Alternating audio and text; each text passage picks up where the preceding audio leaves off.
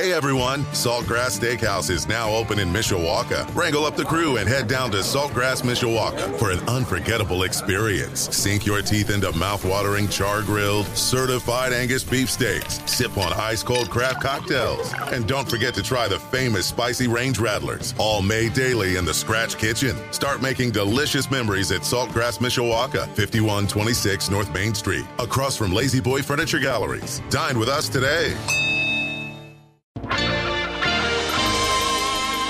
This is WSBT's Community Update on 96.1 WSBT. Good morning, I'm John Hoffman. St. Joseph County Deputy Health Officer Dr. Mark Fox explains the latest on the coronavirus pandemic in a visit to WSBT 22's First in the Morning this past Monday. Johnson & Johnson is back in distribution. What kind of impact is that going to have locally, do you think? You know, our use of J&J really has been pretty modest in the county to this point. There are several different pop-up clinics that are planned actually for about a month from now, late May, that will rely on Johnson & Johnson. So it's good to have it back in the mix and available for those events, because those one-and-done events are the perfect setting for it. Are you concerned that people are not going to gravitate toward that, especially women in that magic age group, 18 to 49? You know, I think there's a group of people with some vaccine hesitancy, kind of the wait and see group, that they likely will continue to wait and see on this. I don't think that's necessary across the board. I do think, as you suggested, there's a group of younger women that they may want to gravitate towards a different option. Okay.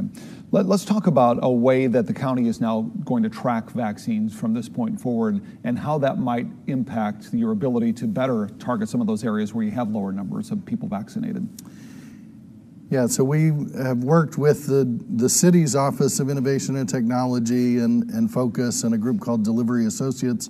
They've helped put together a dashboard that includes data on COVID cases, deaths, and vaccination. But it's really the vaccine data that is probably driving decision-making as much as anything at this point. And it includes analysis by zip code. And so we can identify areas with lower proportion of the population that's been vaccinated, so we can target outreach efforts.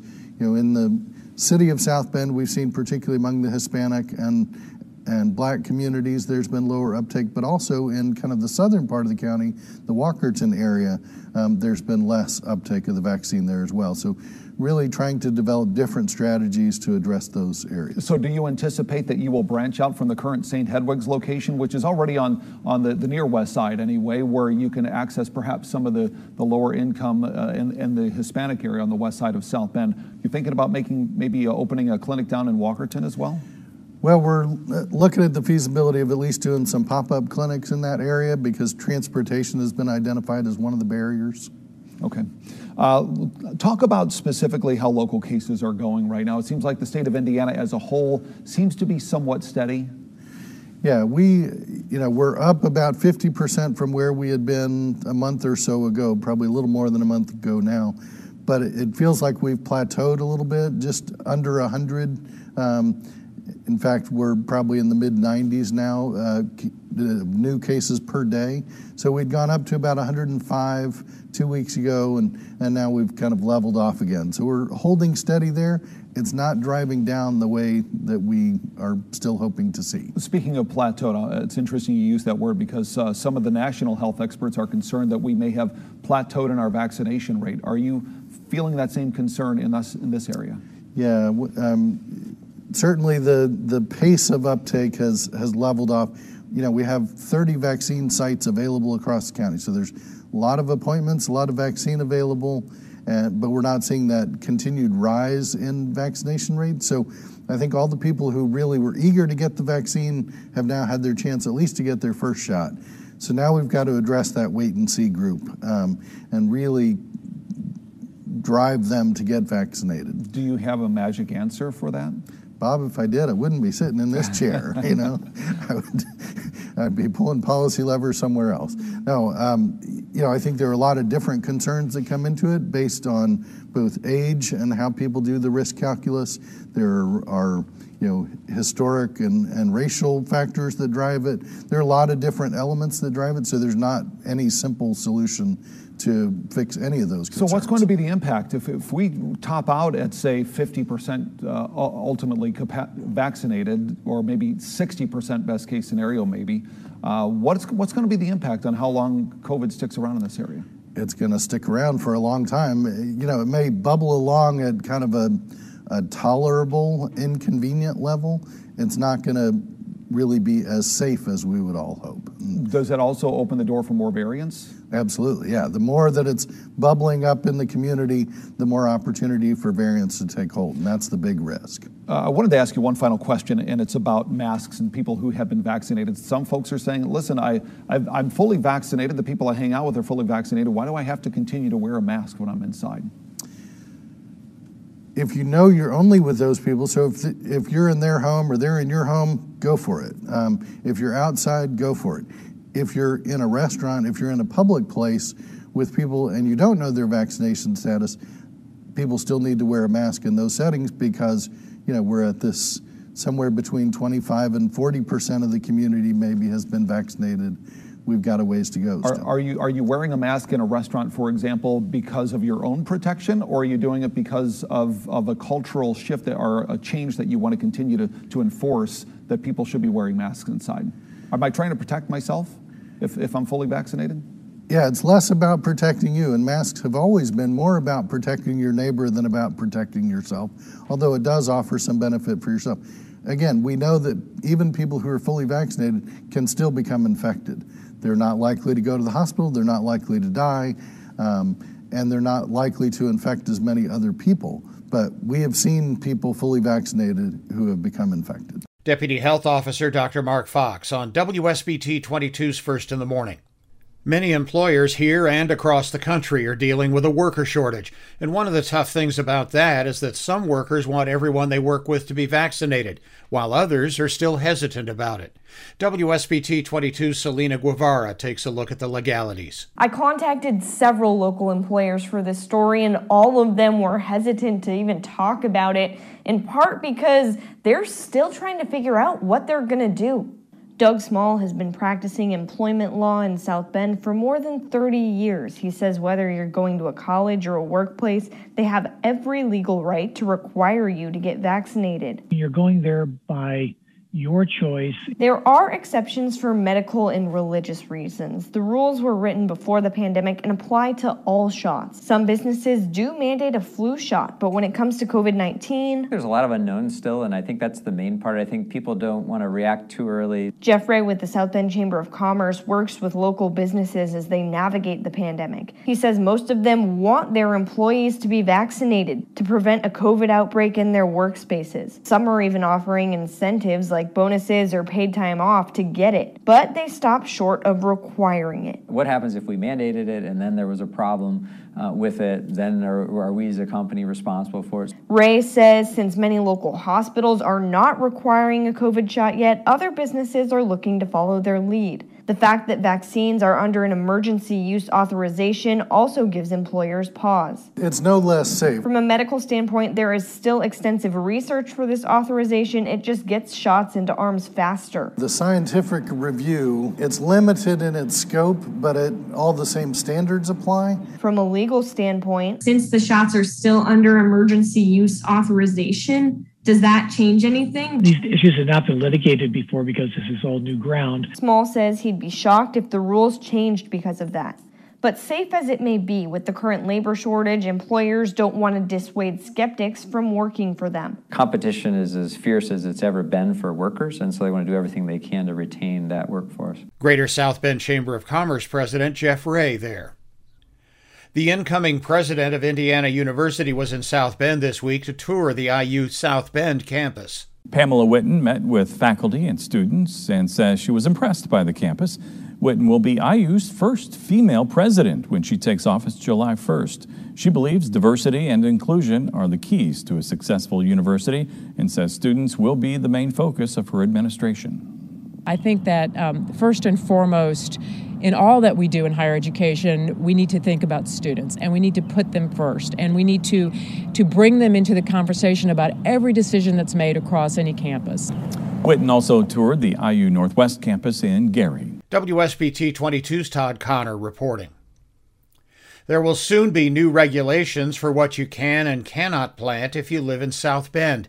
The Common Council this week approved an ordinance that would ban the planting of invasive species within city limits. If you've driven down just about any road this past month, you've likely seen these trees. They're called Callery pear trees or Bradford pear trees.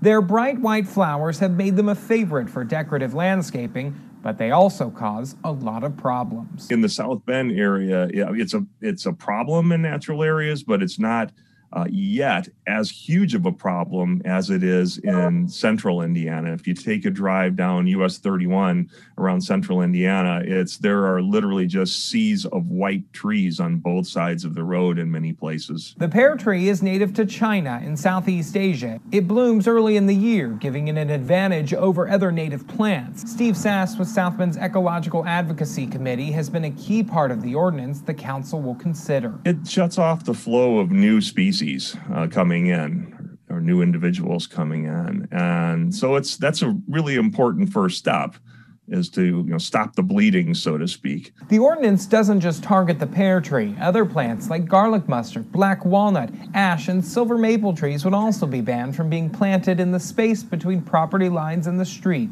Most of these species didn't come here by accident. Ecosystems are very balanced, delicately balanced things, and there's a lot to them that the eye doesn't necessarily behold. Lots of things, growth inhibitors that are in the soil, and insects that are eating these things in their native places that don't exist. The pear tree is not banned at the state level because of the possible impact it could have on the nursery industry.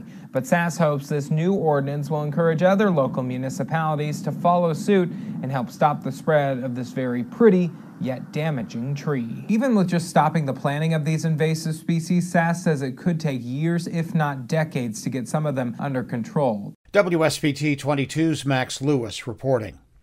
Groundbreaking research and development at Notre Dame might change the way prosthetic limbs are developed. We spoke to a professor who's helping make it possible. This is a project that's been in development for about a year and a half now, and it's already in the prototype stage. After that, hopefully helping those who need it very soon. It's really hard to 100% replicate biological function, but we're getting really close. Patrick Wensing is an aerospace professor at Notre Dame's College of Engineering. He's one of many researchers at the university developing a special kind of artificial limb. The overall goal of the research that I do is to blur the lines between ability and disability. Grad students like Ryan Posh are a part of that development, and the artificial limb is one that's created to do things that normal limbs can't, like standing on tiptoes or walking up steps with ease. The devices that we're working on are powered prosthetic limbs that have motors and batteries on board to help provide positive work, to help you to get upstairs, or just to help reduce your energy requirements when walking around. Other places like Indiana University and the University of Michigan are also working on this, but Notre Dame's research is unique.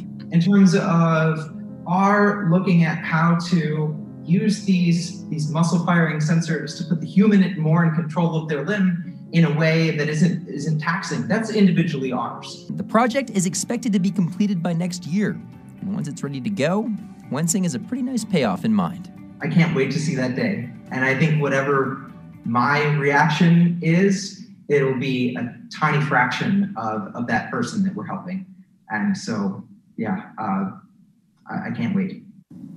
Now, Wensing was able to show me different types of machines that helped make this a possibility, including a moving robot. Just a small part of the dedicated research going on over at Notre Dame. WSBT 22's Miles Garrett reporting. Some major changes are coming to the Morris Performing Arts Center in South Bend. The theater kicked off its Morris 100 campaign this week, unveiling several new upgrades for the century-old theater.